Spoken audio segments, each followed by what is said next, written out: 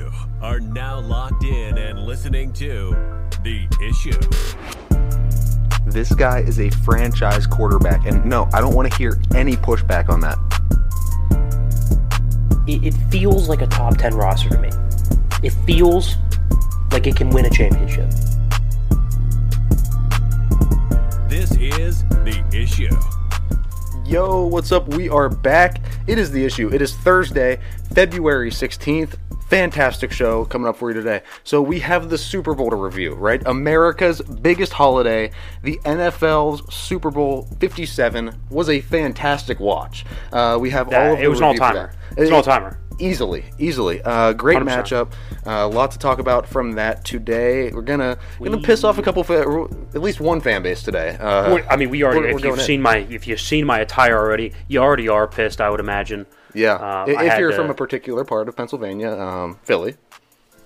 If you're from the dirtiest city on the East Coast, welcome. We appreciate you stopping in. Hey, I have some complimentary things to say about the Eagles here in a little bit. They played well on offense. I'm just going to throw it out there. Yeah. I do have some complimentary things to say about the Eagles, but we'll get there when we get there. Yeah. I'm also going to piss them off, too. It's a balance. You have to keep a balance. Have to keep a balance. And, hey, I do the same thing with their rival, the Cowboys. I'm telling you, Dak's a franchise guy. But he's not worth $45 million. No. So it's a balancing act. It's always balancing. But the show today is going to be great. So we have the opening rant from Tim to start off. I have it titled as Philly, Hold Your L. So that's kind of the gist of things. And then we're going to move into hits and misses to finish off the first segment like we normally do. And then in the second segment, we are re-ranking the top 10 players from the Super Bowl. We did a pre-ranking before the Super Bowl. We're going to go over where we were right, wrong, kind of like a second hits and misses, except a little more specific. Yeah. And then there's a couple. We're going to hold a couple L's on that one. I'm just going to throw it out. Yeah. Jalen not being on the list, that one's going to hurt a little bit. That does hurt. We're going to talk about that. Finish out that segment with the news, though, and then in the third, we will have a kind of another rant discussion to get to, and then we will play up, down, sideways. Haven't broken that game out in a while. It's been a while. Mainly because we've just been so swamped with predictions for the last 8 weeks. Something like that, right? So we will do an up, down, sideways on how NFL teams stand currently, what their outlook's like, and we'll get into all that. But that's the show for today, so let's hop right in. Philly loses. So I'm gonna start off relatively complimentary of Philly. I would say, I'm not a Chiefs fan. I just don't really. I'm a Pittsburgh guy, so I'm not gonna sit there and act like I'm rooting for Philly I'm impartial. No, I'm not. I don't like Philly. Let's be real here. And I've been pretty honest about that, right? But I will say, I have great respect for Jalen Hurts. I would pay him tomorrow. I think the maturity, the leadership, what he showed with a bad shoulder, I thought for a 15-minute quarter, so 45. I would say for about 53 minutes, he thoroughly outplayed Patrick Mahomes. I would say if you made a list of the top 5 throws, he had 4 of them. That throw to Goddard, insane. There were a couple of them, right? So he had a fantastic game. And here's what's crazy. Did you see the Hail Mary at the end? If that doesn't tell you what Jalen was playing through, he made it 35 yards. It was an awful throw. Because that shows you what he was playing with that shoulder. He was nowhere close to 100%. Put on an all-time performance. Nick Sirianni, I would say, really nice game plan. Did you get beat in the adjustment game? Yeah. Who'd you get beat by? Andy Reid. Are we going to sit here? Are we going to crucify Nick Sirianni because he didn't make as good of adjustments as, the best coach, especially the best second-half coach, especially the best second-half coach off a bye in league history? No. With the best quarterback. No, with the best quarterback, right? That's just I'm not going to sit there and crucify Nick Sirianni for that. We can nitpick this, that, and the other thing, but in reality, he had a really nice game plan, was really, really emotional, was fired up. His team fed off it. You could feel it early, right? So now that I said that about the Eagles, I just want to preface it by saying that. Much like my message to Cincinnati, shut your mouth, all right? I am so sick and tired. But the call, the holding call. Okay, let's break this down. First of all, everybody on the internet that's taking a little screenshot of the call, can we actually screenshot the correct portion of the play that the actual penalty was on? It wasn't when Juju turned upfield. Not at all. It was when he was making the break to then break back outside and burn Bradbury like they've burned the DBs on 5 or 6 routes in the same very quarter. Okay? So That's where the holding was. Let's start there. Second of all, if I hear one more person tell me that that ball was uncatchable, I'm going to lose my effing mind. Clearly you don't know football. If I get one little weasel from Philadelphia in my TikTok comment telling me that I suck and that this is the worst take and that that ball was uncatchable, I will literally jump through the screen at your 8-year-old face and punt you down the stairs, kid. Because you clearly don't know football. Obviously. Because if you did, you'd know that there's no such thing as an uncatchable football on a holding call. You want to know why? And I bet you don't even know why. Because if you're dumb enough to make that argument, you don't know why. I'll tell you why. Because a holding penalty is contact or impedance of the receiver before the ball is thrown. So the ball is not in the air when the penalty is committed. Therefore, the ball that has not been thrown yet cannot be uncatchable because it's still in the freaking quarterback's hand. Okay, let's start there. Third thing. At that stage of the game, you can't make that call in that moment. What are you talking about? It's the same rules the entire game. Whenever they first snap the ball, the first play of the game and the last play of the game, it's the same rule book. I hate to tell you.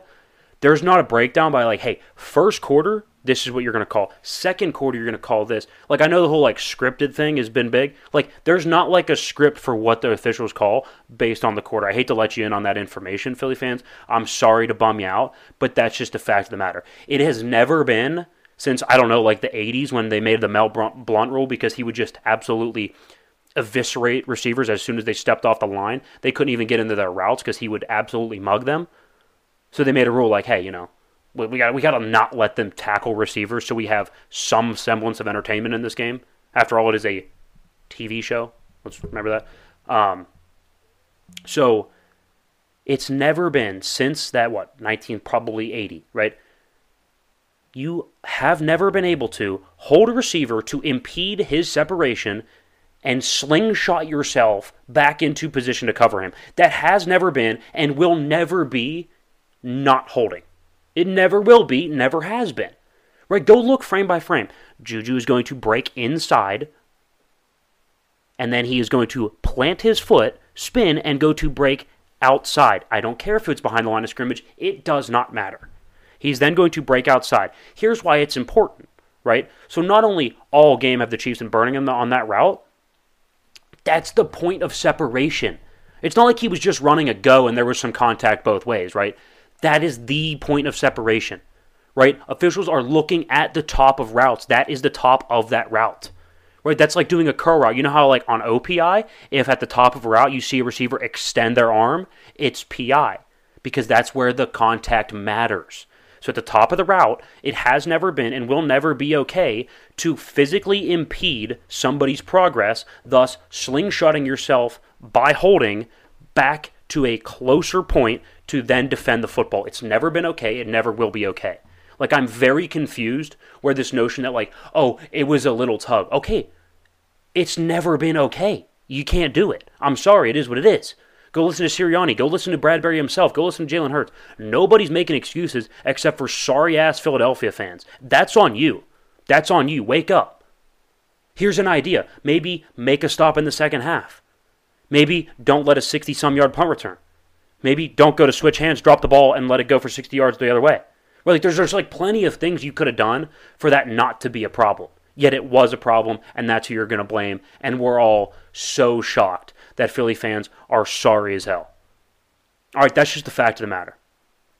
I'm sorry to let your sky come crashing down on you as if Sunday didn't do it bad enough to you, but that's just the reality of it. I don't know what to tell you.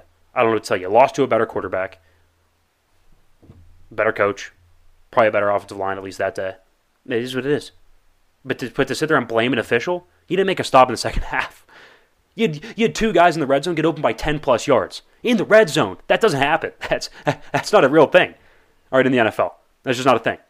So, I mean, we can sit here and blame people, but at the end of the day, it's their fault. Yeah, and I think this is like one of the first times where you see, like, evidently, people are coming out, like the guy who committed the penalty. Right. Most of the time, when they're going to come out and say, no, yeah, that was a penalty, why are you still arguing it? It was so blatantly obvious. It was also right after the game. It's like he took his time, digested it, sat back for a week, went radio silent right after the game. And people are pissed about the timing of that penalty, right? Well, why did they call that one?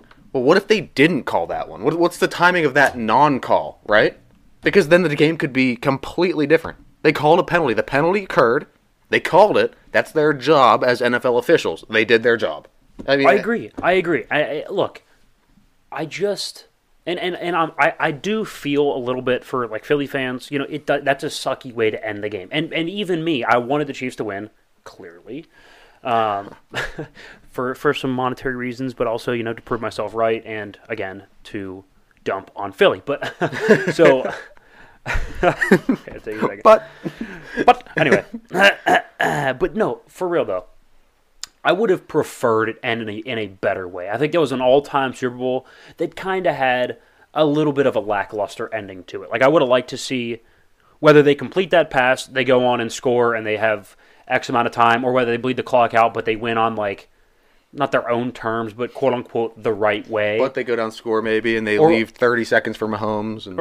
No. So I'm saying, say that doesn't get called, but he just doesn't hold him. He gets out of the break. It's a completion, first down. Yeah. Maybe the Chiefs scored. Do they leave enough time on the clock for the Eagles? Do they not? Do they end up kicking a field goal anyway? How much time does that leave the Eagles? Or even if there's a no call, it's still a holding, it's an incomplete pass, they kick the field goal, there's about 90 seconds for Hurts. First of all, are they able to drive? If they do drive, do they leave too much time for Mahomes? I would have rather have seen a variety of those options, any of those options, as opposed to this one. But at the end of the day, the outcome I was hoping for still came to fruition. I would have I'm with a lot of the fans. I would have preferred it happen in a different way. Yeah, but it's a penalty at the very end of but the nonetheless, day. it wasn't the wrong call. It was just an unfortunate situation. Yeah, well, we were right on the winner of that Super Bowl, so let's get into hits and misses where we go over where we were right and wrong. Here we go. So let's actually start there with hit number one here. Not only did I call it the winner, I called it down to the point. To the MVP. And down to the MVP. So I had the Chiefs by 3. I had Mahomes being the Super Bowl MVP. Now, it was higher scoring than I thought. I said 27-24. Ended up being 38-35. But I also said it's going to be Chiefs with a last-minute field goal. Yep. And they are going to win by 3. Now, I might have the script, but it's fine. It's fine. Send it over to the email. Yeah. And also, did you see Nate Burleson? He used to be a former wide receiver. I want to say for the Lions stuff. Had a decent NFL career, but I don't know I'll ever have. But anyway, I think he's on NFL Network or something like that. He was on one of the pregame shows, and he came out, guessed the final score correctly, 38-35. And guessed Andy Reid would have his best coaching game as a coach, which I would say he did. I thought that was, given the circumstances, given the stage, given that his quarterback's on one leg, I would say that's probably the best coaching performance I've ever seen from him. And then he also predicted Mahomes Super Bowl MVP.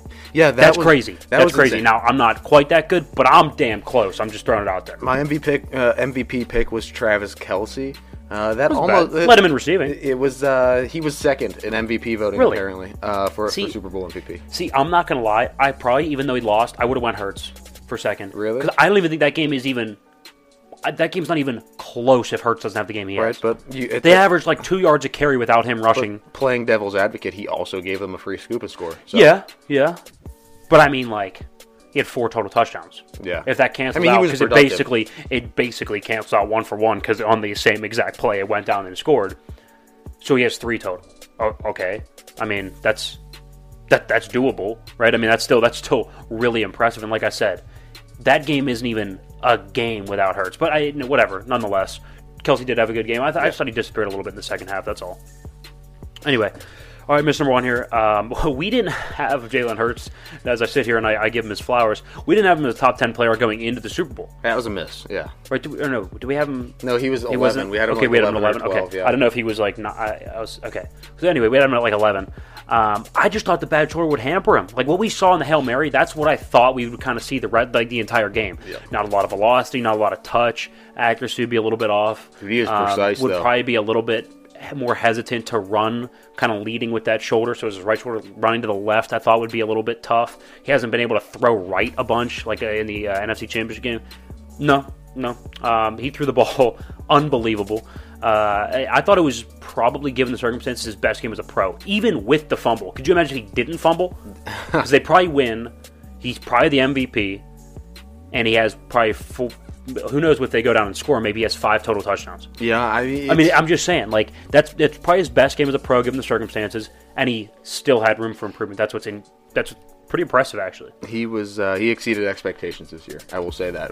We were kind of wrong on Jalen Hurts all year. Yeah. Stamped it off with this final being wrong on him. Yeah. And turn around, take the good old the predictions into next season for him. To be fair, though, we pivoted like week 3. We were like, oh no, like that looks different. Like he looks significantly he took better. Really big steps this year. Right. So it's not. I mean, we weren't. And that's the thing. If you're wrong or you miss, like you got to move. You got to move off it. You know. Yeah.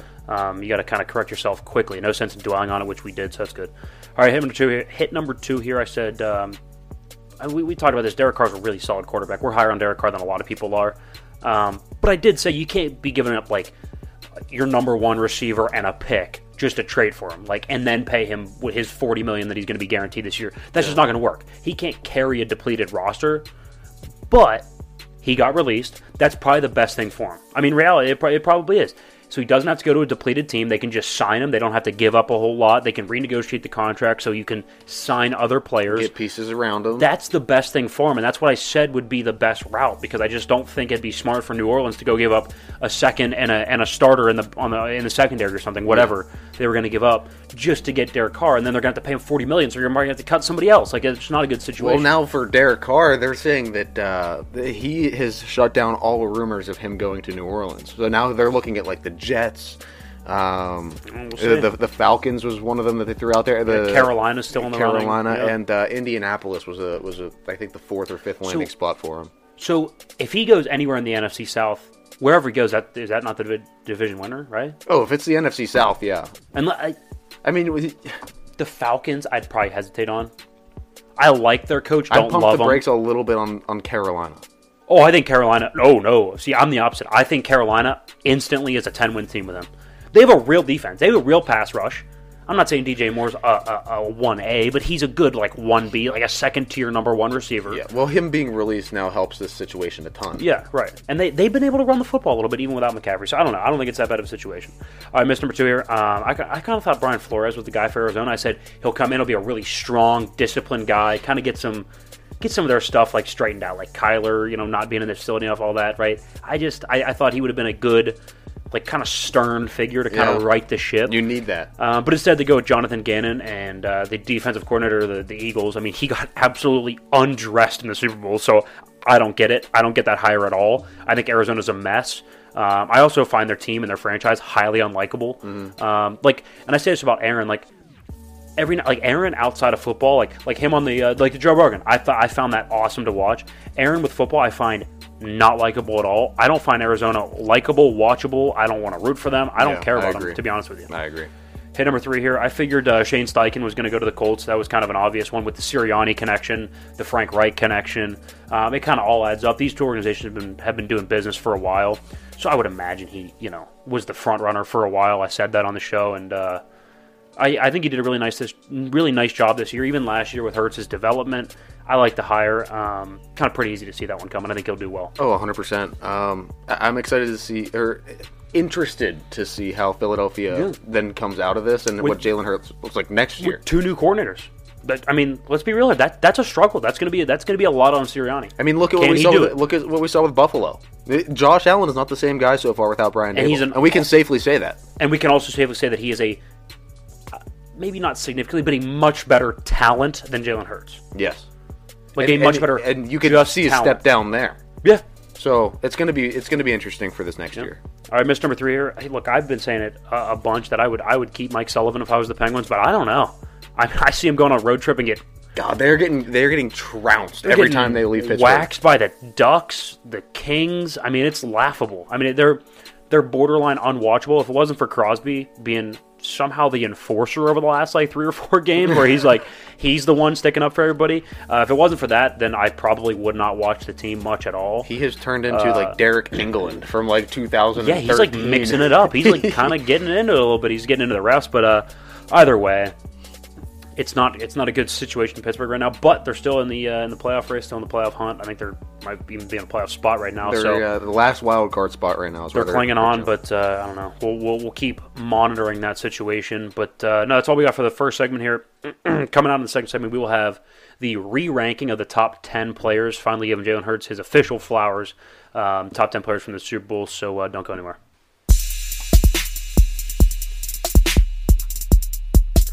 All right, it's the issue. It's second segment on a beautiful post-Super Bowl Thursday. Yeah. I'm happy. My hat's happy. It feels good. Free hat, by the way. So, went to support a local small business, little local bar in the area. Not from Kansas City at all. Wasn't near Kansas City even a little bit. Never known you to be a KC fan. But, hey, they said, write your name on this piece of paper, fold it up, put it in a bucket. I wrote my name on a piece of paper, folded it up, put it in a bucket. First name called, got my pick of the litter at a table of like merchandise. They had some Eagle stuff, like both teams merch. They had like a couple sweatshirts, some gloves. Yeah. This was probably the best bang for your buck. It's a 47 brand. That's pretty good stuff. Yeah, it's pretty good stuff. So would you consider yourself lucky? I never get picked for stuff like that. I would, and it's like the most random things that I find luck in, right? So like, I don't know. As soon as I saw the paper, I was like, oh, that's my name. Like it's just one of those things where I just had a feeling. I just knew it deep down. I'm getting picked. To be fair, it was pretty dead in the bar, so there's only like probably 20 names in there, and there was like 8. You're pulling like 8 names. Well, that does improve the probability a little bit. But either way, so to start off here, we're gonna re-rank the top 10 players in the Super Bowl, right? So for example, we had Hurts at 11. Right? I didn't think with his shoulder injury, he wasn't playing well going into the Super Bowl. I didn't think he was a top 10 player. I thought he was more of a complimentary player. Nope. Wrong. Right? So you're going to see kind of where our thoughts are, where people lie. So without further ado. Yeah, let's go. Let's go for it. Okay, we'll start at number 10 here. Let's go with Travis Kelce. Now, I know you're second in MVP voting, but he did disappear a little bit in the second half, right? He had I think 4 first-half catches, only 2, I think, in the second half, something like that. He did lead the Chiefs in receiving, so he definitely deserves to be on this list. He had a touchdown, so he was good. I thought it was interesting, though, a player a little higher on this list, and you'll see where he ends up and who it is, was actually more of a third down target, because Kelsey's normally that big third down target. Yeah. Somebody else was for the Chiefs, so I think that's also why he wasn't quite as high on the list. But he did play well. Played a great game. Thought he could have been better down the stretch, but either way, they get the win. He sits at 10. Look, when you can lead in receiving in a Super Bowl, I mean, come on. Yeah, not all receivers, but yeah, for the winning team, for especially. The winning team. Right. He very productive in the first half. Really got the Chiefs' momentum going to get started. So Travis Kelce at 10, he's got to make the list at least, Let's go number 9 here. I think Nick Bolton. Now, people might think Nick Bolton at 9 is a little low considering he had a touchdown. Some people might also think it's high. For the people that think it's a little bit high to rank Nick Bolton in the top 10, look, not only did he scoop and score that, because that's not, it's a big play, so it's memorable. It's not like that was like that incredible play. I mean, you pick up a ball and run. You know what I mean? Yeah, it's not like he made a one-handed catch, leaped over 3 people, and then somehow broke scored 6-7 tackles on the way in. But what's interesting though is the reason that Hurts went to switch the ball to his right hand is because Bolton was coming. I think it was the C gap to make the tackle. Right, Hurts here goes to switch to his right arm to get outside. That's when he lost control. Bolton was right there, so Bolton kind of pressured him into that fumble. So I think that's more significant than people think. So he's at number 9. Number 8 here. This is the person I was talking about. Juju Smith-Schuster is at 8. So I think he was a critical piece, especially on third downs, and really keeping them ahead of the sticks. He didn't do anything crazy, but it was just consistently 7, 8, 9 yards, keeping them on schedule, ahead of the sticks, third down conversions, a really nice safety valve for Mahomes, which is kind of the receiver he is. He's a bigger slot guy, so he's going to be a bit of a mismatch on like a nickel corner that's going to cover him in the slot, like a Mike Hilton. Right. He'd be a mismatch on him. Mismatch there. But he's also got really nice route running skills, which makes him a bit of a mismatch also for like a linebacker. So he's a sneaky little guy there in the slot. So Juju at 8 feels about right to me. And he's somebody that wasn't like expected to make a big splash in the Super Bowl. Yeah. And I think that also points back to Andy Reid and his ability to just scheme everything open. Being able to get Juju in those matchups that he likes, I think just says a lot. Also, especially against a defense like that. I'm not saying that Juju deserves a ton of flowers for this, but he ran the route that caused the holding. You know what I mean? He planted his foot. He sold inside enough to where a really, really solid NFL corner in James Bradbury felt he had to hold in order to cover that route. That's a good route to me. Like, that's, and I know it's not, big 80-yard touchdown, but it's the little things like that. That's important. That's a big spot. Absolutely. All right, number 7 here, Kadarius Toney. I thought the sole most impactful play, honestly, maybe even over the penalty probably, was that punt return. I thought that was the most impactful play in the Super Bowl. There's stuff that you can't teach. There's a picture where there's like 9 guys around Kadarius Toney and maybe like 2 blockers, and they're like, yeah, Kadarius Toney ended up getting out of this and like going for 60 more yards. Like, it's just crazy. It's stuff you can't really teach, and he also had a touchdown receiving. Schemed by Andy Reid, but nonetheless still a touchdown receiving. So I thought those 2 massive plays from Kadarius Toney. It was awesome. Are you kidding me? Set Mahomes up and give him the ball at the 5. Yeah, the that's first huge. set of downs. That's huge. Come on, like, that's huge. All right, number 6 here, A.J. Brown. I thought, now he played his ass off. Yeah, I thought that deep route, that adjustment, people were saying, Hurts with a nice ball. I thought that ball was a really, really bad throw from Jalen Hurts. I thought that was his worst throw. It was underthrown. It was way too far out towards the numbers. I thought it was one of the worst throws of the night, and ended up looking like one of the best throws because A.J. Brown is that guy. So I thought that was insane. And he was a big reason why they were in that football game. So A.J. Brown at 6. Yep. But Devonta Smith is slightly higher at number 5. And I know we're only ranking really the Super Bowl, but I think you got to look holistically here. He accounted for 54% of the receptions throughout the playoff from Eagles receivers. So he really, really, I don't want to say put the team on his back, but put the receiving core on his back to an extent here in the playoffs. Yeah. He's been spectacular. He led all Eagles receivers in yards. He had 7 catches for 100 yards. In that first half, he was playing insane, out of his mind. He's a really, really talented football player. There's a reason he won the Heisman as a wide receiver, which is pretty rare in today's game. Never see that. Yeah, he deserves a lot of credit. He's at number 5. Let's do 3 and 4 together here because they're basically interchangeable. Number 4 here we have is Joe Thuney, and 3 is Creed Humphrey, the center and guard combo for the Chiefs. The reason I put Creed slightly higher is he's a center, so generally they're calling out audibles, doing run checks, like all that stuff, communicating within the line. So I think it's slightly more valuable as a center. That's why I have him higher. But you could argue me into either. I think holding that front to 0 sacks and being able to produce the holes running the football that they did against that team, and everybody told him all week, this pass rush, this defense, that. Didn't matter. No sacks. It was able to run the shit out of the football. That was a really, really nice game plan and a really nice execution, especially from center guard for the Chiefs. 100% agree. And people kind of scoff, and we had them both pretty high going into the game too. And I said, they were pivotal. They're absolutely massive. Yeah. So Creed Humphrey at 3, Joe Thuney at 4. Both of the offensive lines played great. Yeah, I mean, 1 sack all game. Yeah, and you'll notice that like Lane Johnson and Jace Kelce aren't on here because I'll be honest with you, they didn't run, like the Eagles did not run the football as well as they needed to. Yeah, because if they were able to, they would have held on to that lead point blank. The run blocking was shaky for Philadelphia, but like pass rush wise, pass rush was a clinic. You have Chris Jones, who was the sack leader this year, and then you have the sack leading team, and there was 1 sack recorded in the entire game. It's insane. I know.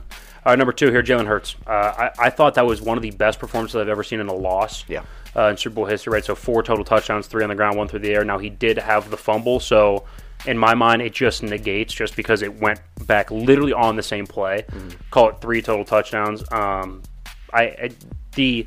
The quality of throws from somebody who's not known as a pure passer was what impressed me. He proved himself. If there was any doubt if you were going to sign him or should you sign him or whatever, I think you could kind of put that to bed now. In the biggest stage, he had the best game of his career. And like I said, the fact there was still room for improvement is a credit to him and his work ethic and what I know he's going to be able to do, which is improve on that. The thing that stuck out to me was his toughness, right? Yeah, when you can 100%. play on an injured shoulder like that. Throwing shoulder, that's ridiculous. Shoulder, and then he goes out and he still takes the brunt of every hit because if you didn't watch the game, he ran the ball about 150 times. He was moving. Being able to just put the team on your back like that when you are that much in pain. Led them in rushing. You saw, we talked about it earlier. You could see the amount of pain he was in when he threw that Hail Mary. It was an awful throw because he could not pick his arm up at that point of the game. I mean, both of the quarterbacks in this game were extremely tough, but Jalen Hurts, I think, is just a different level.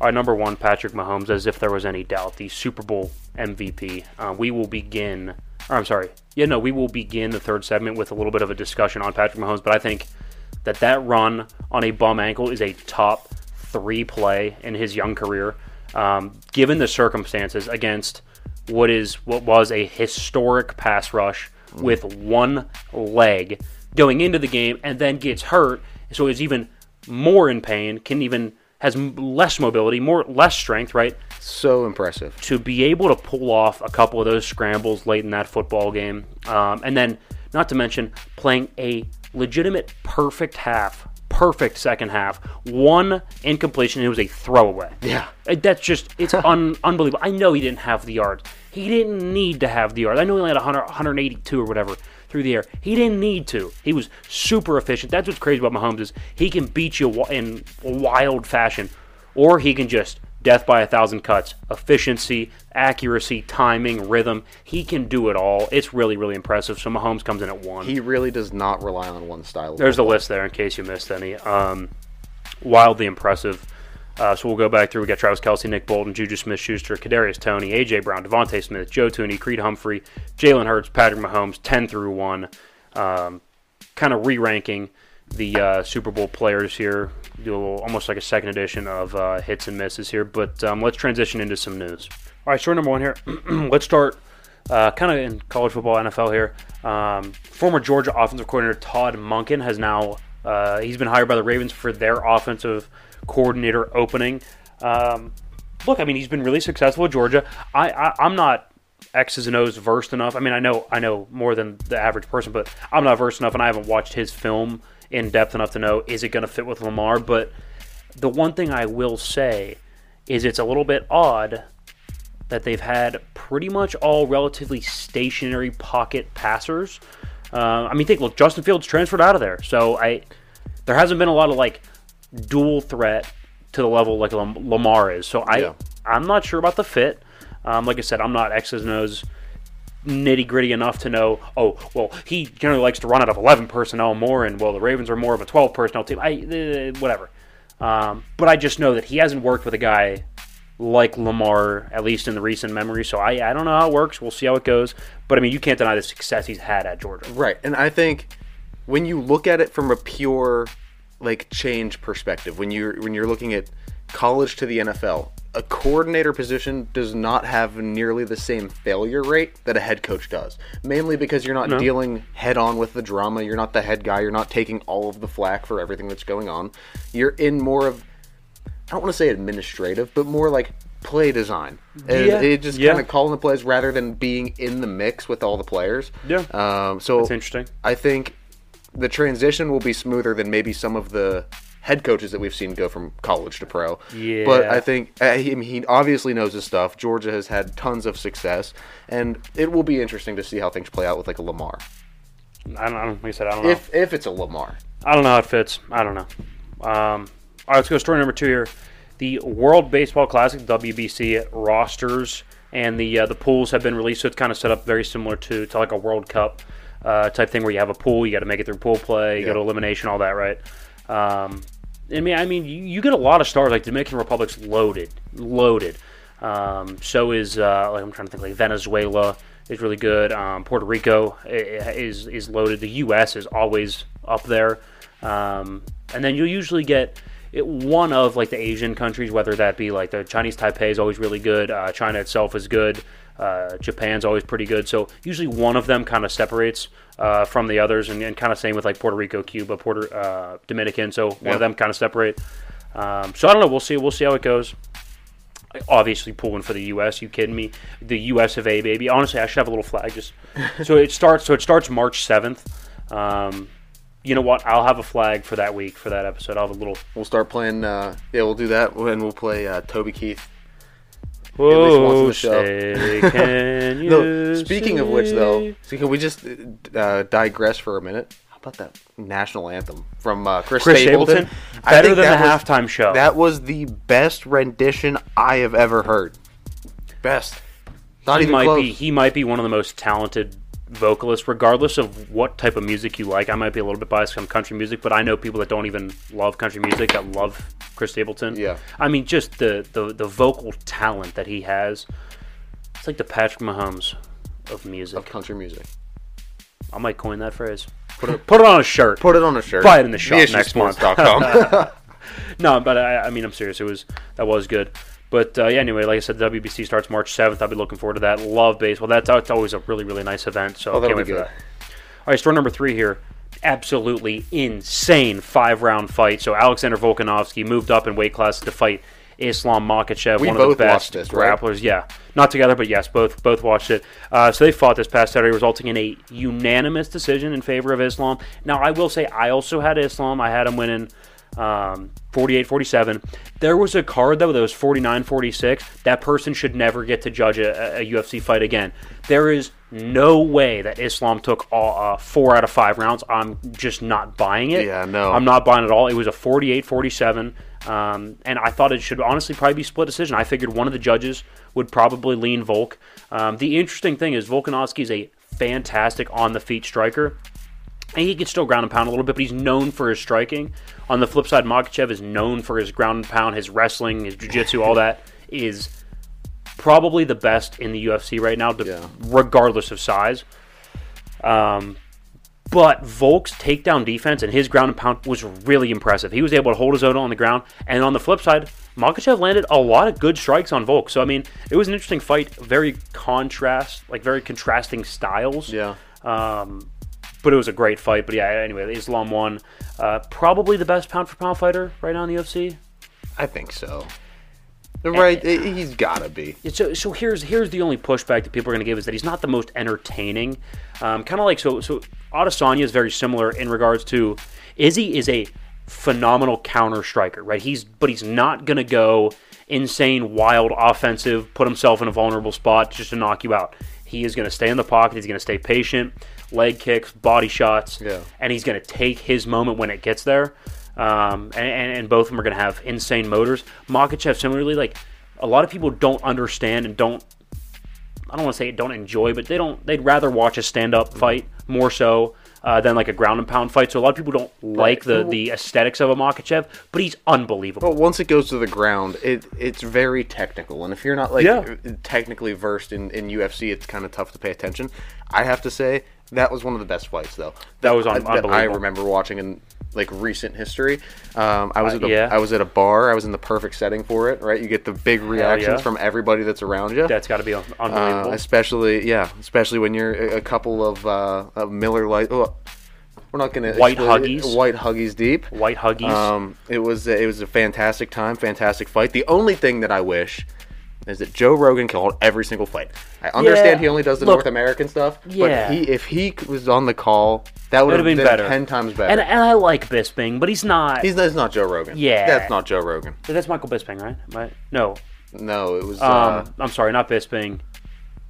Dude. You got to look it up. No, the one thing that I did want to say, so Islam... He's super, like you said, technical. When you go to the ground, I'm no master by any means in wrestling, but I've watched, I don't know how many fights. He is probably the best wrestler and the best grappler that I've seen. And what's interesting is, Bo Nickel, he's a former 4-time national championship from Penn State wrestler. I don't even know if they're in the same weight class. That's how much I don't know about Bo Nickel. But either way, if they are, that would be an interesting fight. But yeah, no, like you said, it was one of the best fights that you remember in recent history. I'm trying to think. So, I mean, you're looking at, Ngannou, Cyril Gane was a good one. Tony Ferguson, Michael Chandler, when Michael Chandler front-kicked Ferguson right in the chin. Bisping, you were right. Was it Bisping? Yeah. Okay, that's what I thought. I thought it was Bisping. Is he an Aussie? I don't know. I didn't click on his Wikipedia. Again? Look him up again. I'm pretty sure that's also why. That was in Australia. Because Volkanovski fights out of Australia. I think he's actually from there, which I thought he was Russian. I don't know, call me stereotypical, but anytime I hear a ski, I'm just assuming. American and British. Makes me an ass, I guess. He's British. Okay, so he's got that little hint of the accent there. Yeah. All right, story number 4 here. He's 6'1", if you were wondering. 6'1"? Thank God. Yeah, I was going to stay up at night. So, fourth story here. It's interesting. Not a lot of people are talking about James Bradbury was wearing dark green gloves in the Super Bowl. And it's noteworthy because obviously the Chiefs were wearing white. And I didn't think much of it until I remembered a story that Belichick, or I think it was Julian Edelman or one of the players from the Patriots dynasty, told a story that anytime, especially in big games, Belichick would tell the players whatever the color of the jersey is. If it was dark, you're going to wear, for the Patriots, you'd wear navy blue. Mm-hmm. If you're playing against the red team, the Patriots are secondary color red, you'd wear red gloves. If you're playing and they're wearing, the opponent's wearing a white jersey, you're going to wear white gloves. Right? You get away with a little bit more on the edges with holding. It's tougher to see. It's a real thing. These athletes are moving really fast. They're colliding. It's tough for the officials to see. They're 10, 15, 20 yards away, moving fast, bodies colliding. It makes sense. It's one of the little things in the game that you don't really think about. Is it a factor? I think it is. I think 100% it is. Think about in a baseball game how important it is. Like, we never played on a lot of stadiums that have like a batter's eye. Yeah, like, but being able to pick up the baseball is like being able to watch penalties is bang in the same way. Yeah. Even when you're looking at like a play, like that's if it's going to be reviewed or not. Yeah, those things happen so quick. I agree. So I think it's like a little bit of an edge that or I guess the lack thereof that kind of may have cost them a call there. I don't know. It's interesting. Leave it to Belichick, of course. Didn't Sean McVay do that recently too? Maybe. I know McVay talked about how in the Super Bowl against Belichick he kind of got like out nuanced in like those little areas like the little that. Things, yeah.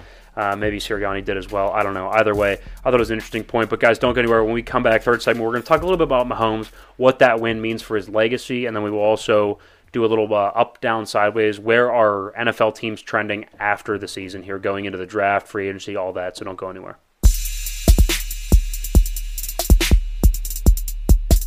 Let's go. We are back. Third segment on Thursday, February 16th. So far, been a great episode, and we only have more football to talk. So to start this segment, we are going to have a little bit of a rant and then into a discussion on Patrick Mahomes, just how great he has been, how it was a pure spectacle, what we witnessed at the Super Bowl this year, and it is just so on brand with how he plays the game. He is for sure one of the standouts of the league, and we are going to discuss all of that first. And then to finish up the segment, we will have up, down, sideways. I think we got 7 NFL teams. We're going to give you the way that they are currently trending going into the offseason. Now, this is pre-draft. I'm assuming that we're going to do another one of these after the draft, and once we can kind of after draft, free agency, all that good stuff. Yeah. Once some coaches move around and we get some new staff in some places. So it will be interesting to keep up and follow. So make sure you go to theissuesports.com. Sign up, subscribe wherever you listen. That way you don't miss an episode, and you get all of the content that we are putting out here every single week, every single Thursday. And we appreciate you guys listening. So, yeah, go head on over to theissuesports.com and follow on all the social medias. Right. And I know, so I started the episode kind of talking about, the penalty and Philadelphia and how, they can complain if they want, but at the end of the day, like, you got to get a stop in the second half. And I mean, that is the reality of the situation. At the end of the day, it doesn't matter who's on the other sideline. You got to get a couple stops, at least one in the second half. No stops in the second half is a little bit ridiculous, I would say. But I will admit that it's easier said than done when you're facing a talent like Mahomes, coached by a guy like Andy Reid, with really, really solid weapons. Now we know that the receiving core isn't all that, but you got Travis Kelce, 2 good backs, and like I said, probably the best coach in football, the best offensive coach, arguably in the history of the game. So. But here's something that's just crazy about Patrick Mahomes is early in his career he was more high flying, big throws across his body, on the run, 50 yards down the field, almost Madden level stuff where you're playing with like a reckless abandon, but it was just everything was working. He was going all in, everything was coming up royal flush. I mean, he couldn't miss, right? He was a shooter on a hot streak, couldn't miss, right? And what's become so fascinating to me is he has not only pivoted from that, he has gone so far away from that on a game-by-game basis, yet that's still in the bag of tricks if it's needed. What I mean by that is he used to be, like I said, a little less efficient, a little more high-flying, push the ball downfield. He's become one of the most efficient players in NFL history. I mean, it's turned into recently, it could be death by 1,000 cuts. I mean, here's 6 yards here, 7 yards there. There's 11. Oh, 3rd and 1. Dip it off to the running back. There's 4. Keep the chains moving, right? He only had 187, 182, something like that yards in the Super Bowl. It wasn't wildly impressive. It's 6 incompletions. Won the entire second half as a throwaway. Right, so what he's been able to do, pivoting from this high-flying, high-risk player to one of the most efficient, safe, accurate quarterbacks in football is incredible. And the success he's been able to have while doing it. It's not like he took a down year. It was like, we're kind of reworking the offense here. We lost Tyreek, and I'm kind of becoming a little bit of a different player. We're going to rework. We're going to retool. A little bit of a down year. We'll just make the playoffs, maybe get bounced first, second round, whatever, right? No. His worst season as a pro is a Pro Bowl. He had a Pro Bowl, division title. Lost at home in the AFC Championship game in overtime. That's his worst season as a pro. His best season, MVP, Super Bowl MVP, set the record for the most yards in the history of the league in a season. Played an entire playoff run on damn near one leg and looked spectacular doing it. That's his best season. His worst is an AFC Championship overtime loss. Overtime. Right? It's incredible what he's been able to do and maintain this level of success.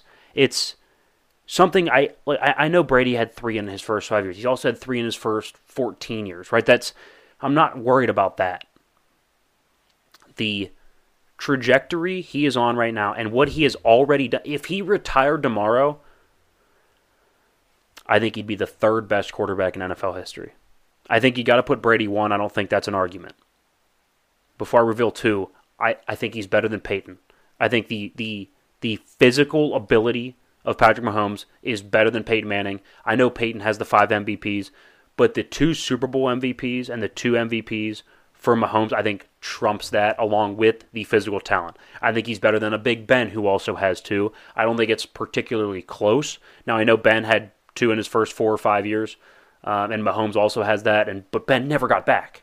He got back once, lost. He never was able to maintain that success. I mean, who knows if Mahomes is going to, but I have a feeling he'll be back. Right? I have a feeling he'll be back. I'm trying to think of other guys that have 2. Like, I think Brett Favre has 1. Aaron has 1.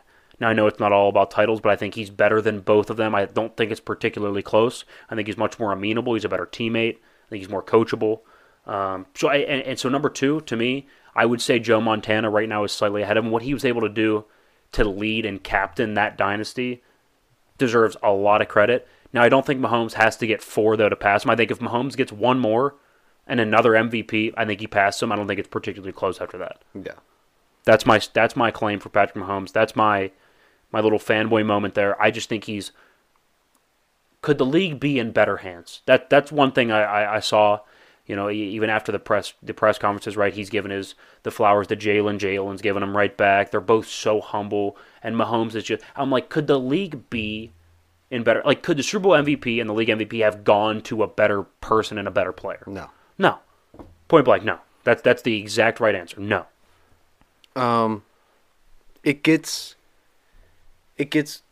dicey when you start comparing Mahomes to like some of these guys that are thought of as greats and then are greats because he's been here just for so little time. Right. When you are comparing Patrick Mahomes to an Aaron Rodgers, I agree. I think Patrick is more talented. I think he obviously wins more. He wins bigger games more often than Aaron does. Couldn't agree more. But it's just hard because you have the years and years of like legacy of Aaron in Green Bay. Yeah. But like, I mean, so what Aaron has, 4 MVPs? Yeah, I know that's impressive, but it's impressive. But when you look at a pure talent comparison from that standpoint, Mahomes is better. You have to give it to Mahomes. And I know Aaron throws a beautiful football, but Mahomes is better, and he wins more. He does. And it's the big pivotal games that I think really stand out. 100%. It's just it is actually insane to think about. Because how often can you compare somebody that's been in the league for 5 years to somebody that was in the league for 18, like Ben Roethlisberger? But like at the same time, he has already surpassed Ben and really anything that Ben has ever done. Right. And so, like right now, a lot of people have something like over him, right, per se. Like Aaron's got the 4 MVPs, and Peyton's got 5 MVPs, and Montana's got 4 rings. Brady has, 7? I think what Mahomes has over anybody is he is the youngest quarterback to have a legitimate, and I would argue concrete, argument for a top 5 player of all time. Yeah. Right now, if he retired today. I think this is the youngest I've ever seen where you can actually definitively say, I think if he retired tomorrow, he's a top 5 quarterback of all time. I think so, too. I think he's a top 10 player of all time, regardless of position, if he retired tomorrow. Have you seen a quarterback go through as much pain, as much adversity at times as Patrick Mahomes, and still play at the top of his game unfazed? Like, the only thing that comes to my mind is Phillip Rivers playing on a torn ACL, but like you said, top of his game, Phillip wasn't on top of his game. It was gutsy, he was still good, but he wasn't that. With a high ankle sprain, wasn't that. Patrick Mahomes, in the fourth quarter of the Super Bowl, scrambled for a 35-yard gain up the middle on an insane Philadelphia Eagles defense. Yeah. If that doesn't say greatest of all time to you, I'm not sure what does. Also, I've seen Patrick Mahomes make throws that I didn't even know were humanly possible to be made at the NFL level. How about the one where he's literally sideways to the ground, no feet on the ground, that was in the Super not Bowl even a against hand Tampa. on the ground, throwing with nothing attached to the ground? Do you guys know how physics works? That shouldn't be possible. And to throw a dart like he did. And for it to be dropped in the end zone of the Super Bowl. It is the things he's able to do are... He's quite a marvel. They are game-changing and, just all-time great moments in football. I couldn't agree more. And that's a perfect way to end that little discussion there. Let's go ahead and actually get into up, down, sideways. For those who might be new, game we kind of go through here. We're going to go through. We have 7 NFL teams today. Right now, we're postseason, and we're kind of heading into the draft. We're looking at like cap space, draft picks. Who's returning, who has the possibility to return, the momentum of the team, all that. Up, down, sideways. Are they trending up, down? Are they kind of going sideways, right? Like just average, right? Pretty average. So we'll get into that. We got the 7 players. Let's go start with the Pittsburgh Steelers hometown team here. Actually, speaking of Pittsburgh, we're going to start with Pittsburgh. We talked about this a little bit. Great new name. And I almost forgot until right now. We're from Pittsburgh. Why not embrace it? Yeah. So it was your idea. Go ahead and unveil the new name to Up, Down, Sideways. Well, really, it just started because, frankly, I just write stupid things, and I was coming up with a name to jot down here for the teams that we have in our list. And Up, Down, Sideways. Well, what do you usually hear when you go downtown to a Steeler game? So the new name of this segment is Up, Down, Sideways. Dan spelled D-A-H-N. Up, down, sideways. That might be a shirt. So we're going downtown to Heinz Field. None of that Acrisure. It's downtown Heinz Field. Absolutely. The Pittsburgh Steelers. Get yourself a permanent hard-nosed defense. An ice-cold Iron City. Get down here, talk about how Dick LeBeau is the best to ever do it. All right, we're done. We're done here. So let's start with Pittsburgh. I'm going to go trending up. First of all, rookie quarterback second-year quarterback on his rookie contract. We know historically that's kind of the way to shape the roster around a quarterback who's not making a ton of money yet. Yeah. And let's be real here. Let's be honest about Kenny Pickett. The last 5 or 6 games, he played really good football. Turned the football over less, was more productive, started to use his legs in better, in more wise ways. Like wasn't just running like crazy, but when he needed to, he was getting outside the pocket. He was moving good. So we got to be honest about Pittsburgh. They are an ascending team. They have cap space. They have basically 2 first-round picks. They have the 17th right now, and then they also have the 34th. Well, no, 32nd. But it's technically a second-round pick because Miami vacated their first-round pick. So we got a second-round pick from the Bears. Their second-round pick. Well, they're leading off, right? They're number 1 overall. So their second-round pick would have been 33. But since Miami vacated, they got their pick vacated. So there's only 31 first-round picks. So we get the 32nd pick, which is basically a first-round pick. Yeah, that's huge. So, I mean, that's a trending up team. That 100% is. And Draft capital, cap space. you saw Young quarterback on the rise. You saw what you needed to with Kenny this year. 100%. That was the big thing. He didn't have to look like an MVP. Yeah. He didn't have to win you an AFC Championship game. He didn't have to take you to the playoffs. All you had to do was to make sure you didn't miss on Kenny last year. Yeah, I agree. And we saw that. Steelers going up makes sense. All right, so let's go with the Buffalo Bills. So I'm going to go down here. I'm actually looking up the cap space right now because I totally forgot to look that up. Look, it's shaky because we've now seen Josh Allen take a step back without Brian Daboll, and it's interesting. Like, you can't... So, I mean, right now the Bills are $20 million over the cap going into this year. Yeah, you can't bank on that. So no cap space. Draft capital is fine, but they're so good that they're not going to be drafting in the top 10, 15 for the next, what?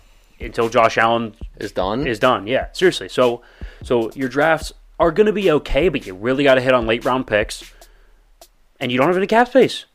And let's be real about this. Without Brian Daboll, without the really, really good coordinator that he was, Josh Allen regressed. Let's call it what it is. Yep. There's no run game. I don't like the offensive line. I think outside of Stephon Diggs, there's not a go-to number 2 target. It didn't look creative at all.